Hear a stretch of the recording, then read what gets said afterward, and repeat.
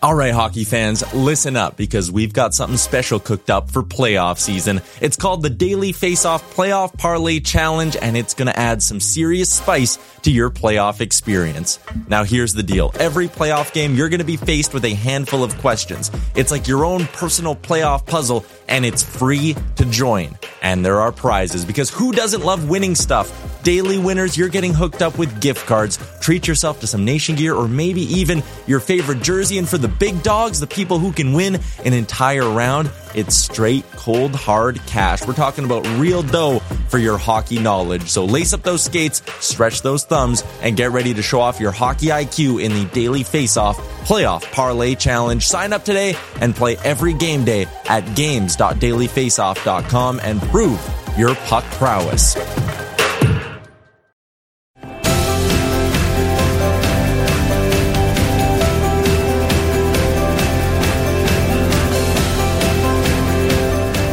Welcome to Dropping the Gloves with John Scott. I'm very, very happy for today's episode. We have Ben Hankinson and Chris McAlpine, my agents from Octagon Hockey. We're here in Minnesota, Edina actually.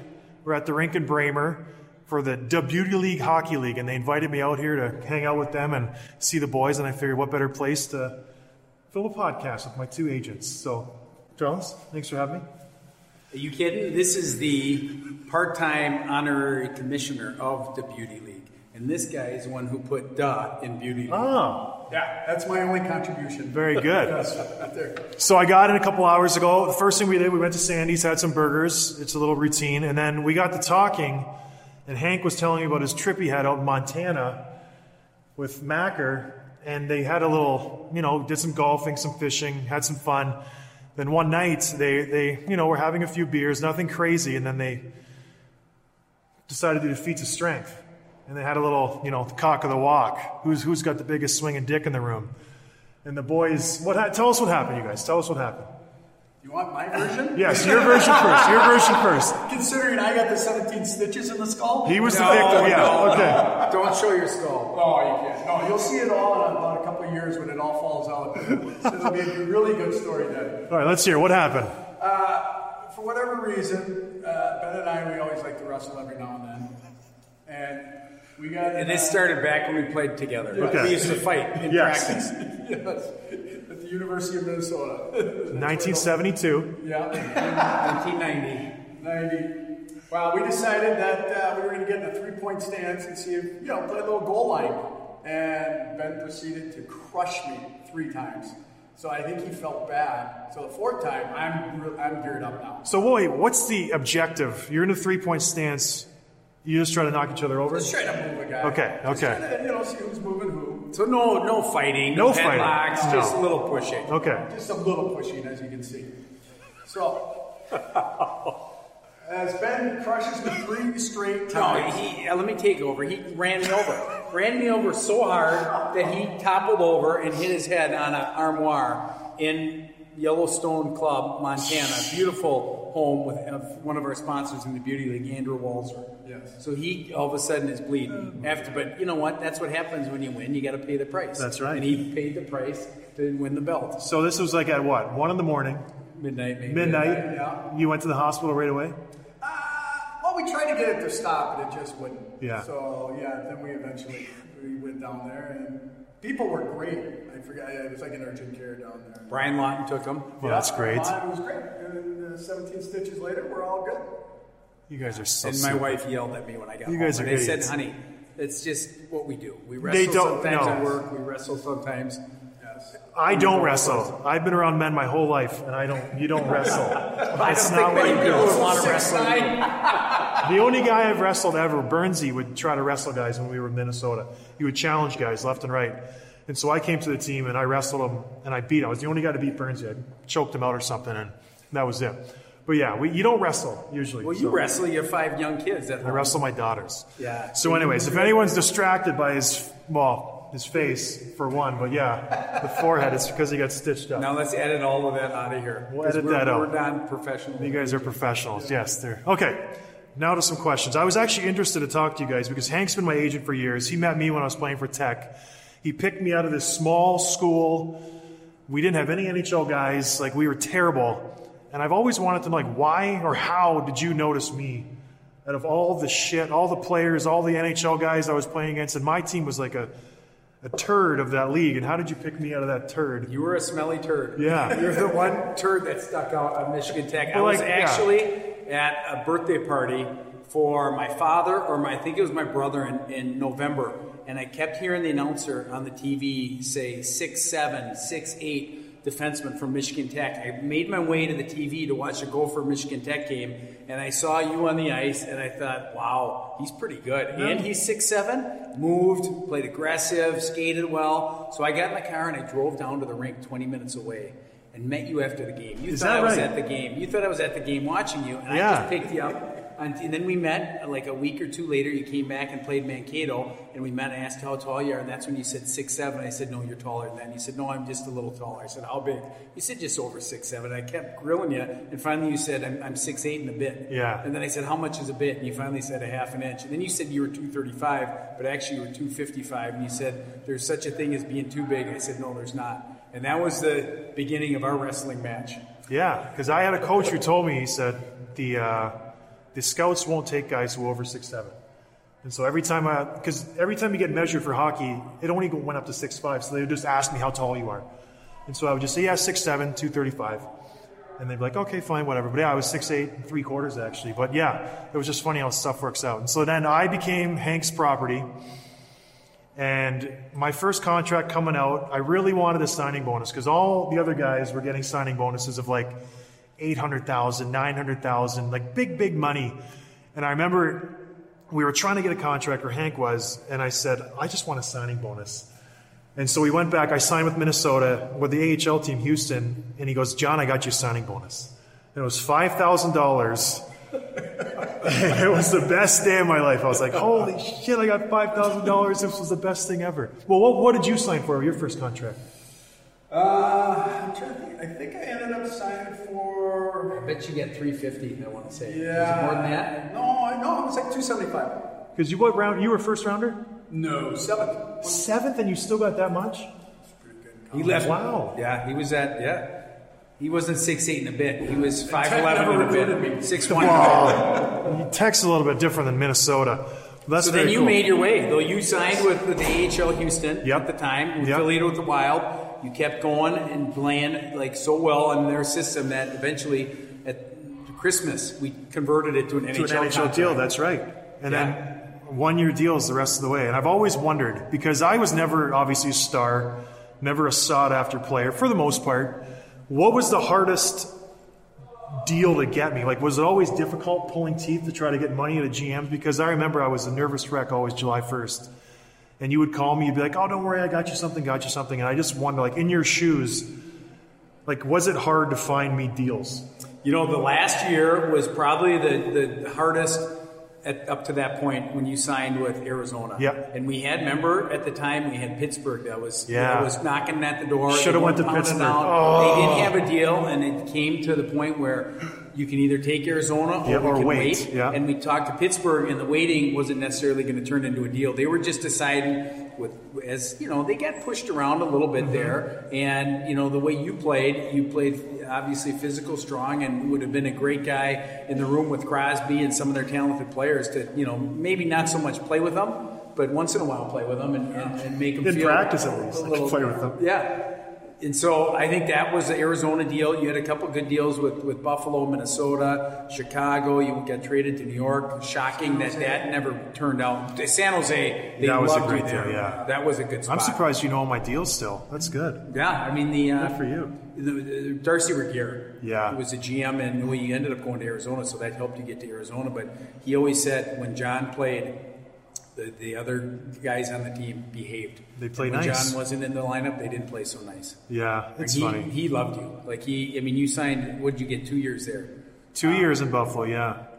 Yeah, it's funny. People don't understand what the July 1st comes around when you don't know if you're going to sign. If you're not a big guy, if you're not expecting millions, it's like, holy shit, I might not play next year. So like you would be sitting there nerve-wracked, like just literally looking at your phone like, okay, nothing. Yeah, you see these guys sign, and it's like, I was lucky enough to sign July 1st a few times, and man, it was nerve-wracking, especially the Arizona one. I think we signed the 7th or something, or the 8th. Yeah, that one was a few more days. And you think you're done. So it's, as agents, how stressful it is for you guys to know you have like someone's livelihood in your hands. Like, is that super stressful, especially for guys like me or guys on AHL deals? It's got to be like nervous for you because you control their fate.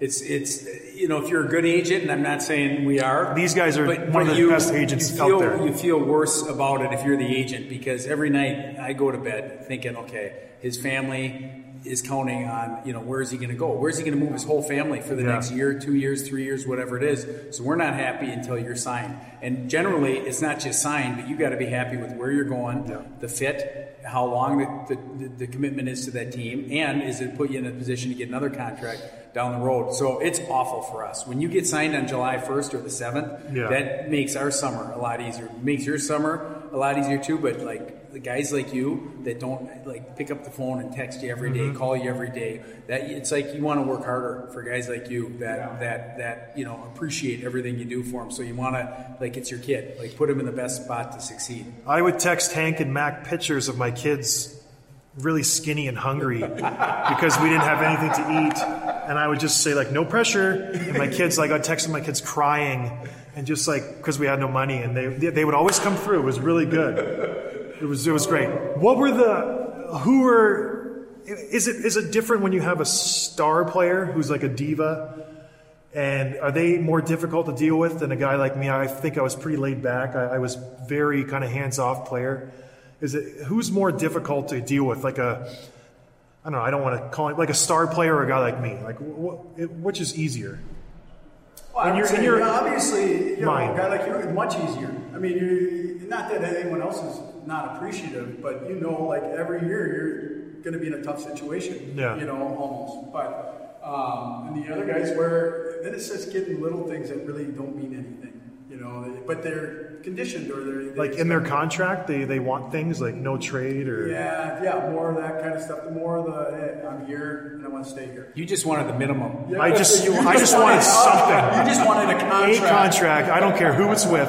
I remember you'd be like, they want. I'd be like, yes, whoever it is, I don't give a shit. Just sign me. I'm there. I don't care. Who were the toughest GMs to deal with? I don't know if you can, talk about it, but are there GMs who are just like pricks to deal with, and there's other GMs you like? Do you have favorites?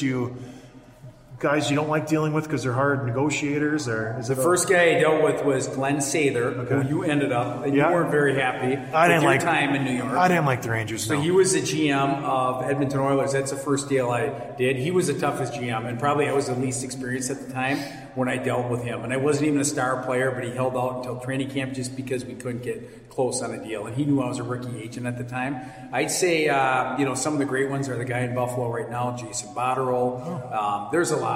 Dale Talon down in Florida is one of my favorites. I like Chuck Fletcher, who's a Wild here. Paul Fenton's great with the Wild here now. Even Sweet Lou? Sweet Lou? Yeah. Lamoriello. Yeah. Oh, he's the greatest. He's great. He told me I should retire. He did. He knows nothing about hockey. I was in Toronto eating dinner with somebody, and we went to this restaurant, and we looked around the corner, and there was Shanahan and Lamoriello eating dinner. It was like, 10:30, 11 at night.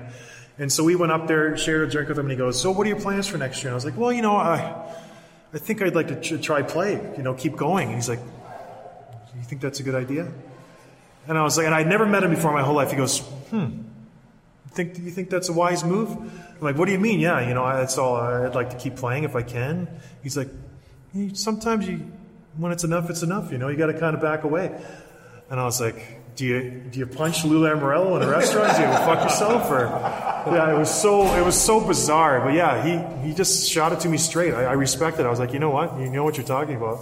So like, good for you. And he was right. You were right. You talked to me in the hotel room one time. You're like, well, not much out there, John. Maybe you should think about something else. You just told me that at lunch today. I don't remember that exact conversation. It wasn't as it was obviously stuck in your head as a turning point where your career might be coming to an end. Yeah, as a player, your last year when you're trying to find a deal, it's tough when no one comes a calling. But it is what it is. Yeah, I mean, like for you, how everything came to an end winning the NHL All-Star MVP, and then the season in Montreal. And then the games changed fast. We were just talking about it in the car. Like, you could have played and you would have gotten NHL games, but did you want to go to the minors? And did you want to battle? Did you want to give some other young player a chance? Because you're the kind of guy, 100%, I know, if someone was trying to make their way as a physical player, you'd fight him. Yeah. And you'd play that same role that you've always played that got you there. But it wouldn't be the best thing for you at that point when you just had the kids. You're just ending on a magical note. You got a movie coming. You got a book coming. He's still in agent mode right now. He's still selling me. Totally. I think the best line ever, though, when you were in Chicago and the young kid, Letty, is up and you looked over at him. So how do you feel about stealing my job? He had just got called up a D-man, and I'm just like, all right, Nick, you're stealing my job. How did you feel good about that? No? Well, how did you guys leave? You played for a while, Mac. How many years? I ended up playing around 10 years. When did you know it was time? When I was getting moved all the time, and I was kind of like you, young kids, and just kind of new. And then Ben actually had got me my last deal with the Wild, and I knew I didn't want to. Part of me was like, okay, not there was anything against the Wild, but I just knew I always had to go to training camp. Because I was a lot like you in the fact that you knew you had to make the team. Yeah. You weren't on the team. You had to make it in training camp, and I didn't want to have to deal with all the family and stuff during that time. So when I finally was done, he has the greatest speech ever. He goes, he was kind of talking me out of it a little bit, and he just says, hey, okay, finally, take all your clothes off and go look in the mirror. Let's wrestle. That came later. He says, you will never look that good again. So just know that. No way. I didn't say that to you because you look as good now. I look so good as you did before. But when he actually was in Chicago and he got sent to the minors a year before, they were going to send him down for a weekend to get some games and get back up. He called me and said, I'm not going. I'm quitting. I said, no, you can't quit. You're not. You're going to be back up there. He said, no, they got too many defensemen. I'm quitting. I'm driving home. I'll be there in 6 hours. Driving back from Chicago. No 6.5 hours in Minneapolis. So I got my desk all cleaned. I got ready for this big meeting, what I was going to tell him. I called him, are you getting close? He goes, yeah, I'm 2 hours away. So I'm staying at 6 at night at the office. Kids at home. He was going to be there at 8. 8 o'clock comes. He's still not there. 8:30. I call him, no texting then. Where are you? He goes, I'm just get stuck in traffic. I'm almost going to be there. And I'm waiting. Finally, like 10 o'clock comes, and he says, I was just messing around with you. He drove to the minors in Norfolk. He just left me hanging. So why does he have that stitches so there? No way. Yeah. No way. The stitches are from that. No way. And what about you? When did you know it was done? Because you played, bounced around. Yeah, I mean, I was getting further away from the NHL. I was playing in Orlando. I was fighting. I probably had 200 penalty minutes and 17 goals. And I had a young kid born down there. And I said, all right, I'm getting further from the NHL. And I was, not fighting like you, but more in a wrestling mode of my career. So I said, this is enough. And I got in the agent business right away after That's pretty smart. That was 20 years ago. So what's it like? Is it gratifying being an agent when you sign a big deal? Like, is it cool when you just say, okay, here you go, here's 5 years, 20 schmil, the guy's super happy. Like, that's got to be a good feeling.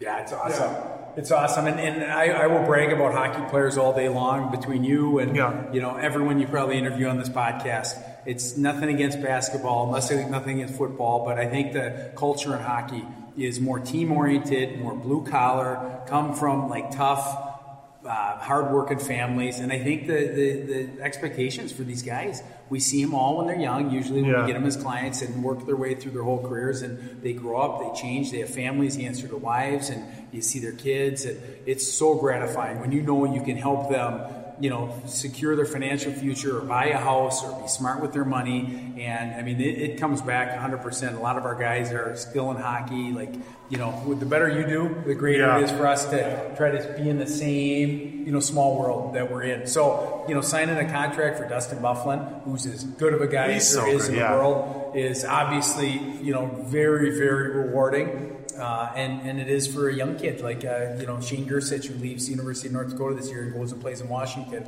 and wins a cup. Just talking to him today at our camp, really? How he's grown. He said in those 2 months he improved more as a hockey player than he has any other time in his career. So it's pretty cool just to be a small part of that. That's so cool. Well, now we're here at the Beauty League. This league is taken off. It's getting national press. What's next for the Beauty League? Anything down the pipeline? Well, we got to get a new commissioner. Okay. So our commissioner, part-time honorary commissioner, John Scott, has now moved on to podcasts. Yeah, I said fuck this league. Yeah. So he's here milking us for one more trip to do his podcast. I know. I texted him 2 weeks ago. I'm like, hey, you want to fly me out to Minnesota? You're buying them. Yeah, I'm not paying to come out here. No way. Not a chance. This started as a great way for our local NHL guys and guys that come in from out of town to skate and play and have the fans interact, and it's been unbelievable. It's grown a little bit bigger than sometimes we had hoped for, but that's a good problem to have. There's good charities involved, and the guys get a good skate. And what's next is just try to keep it the same, but keep having fun. Well, if you get a chance to come check it out, Braemar Arena, the Beauty League, come say hi to Ben and Mac, and we'll be around. Thanks, everybody. Thanks, John. Yeah.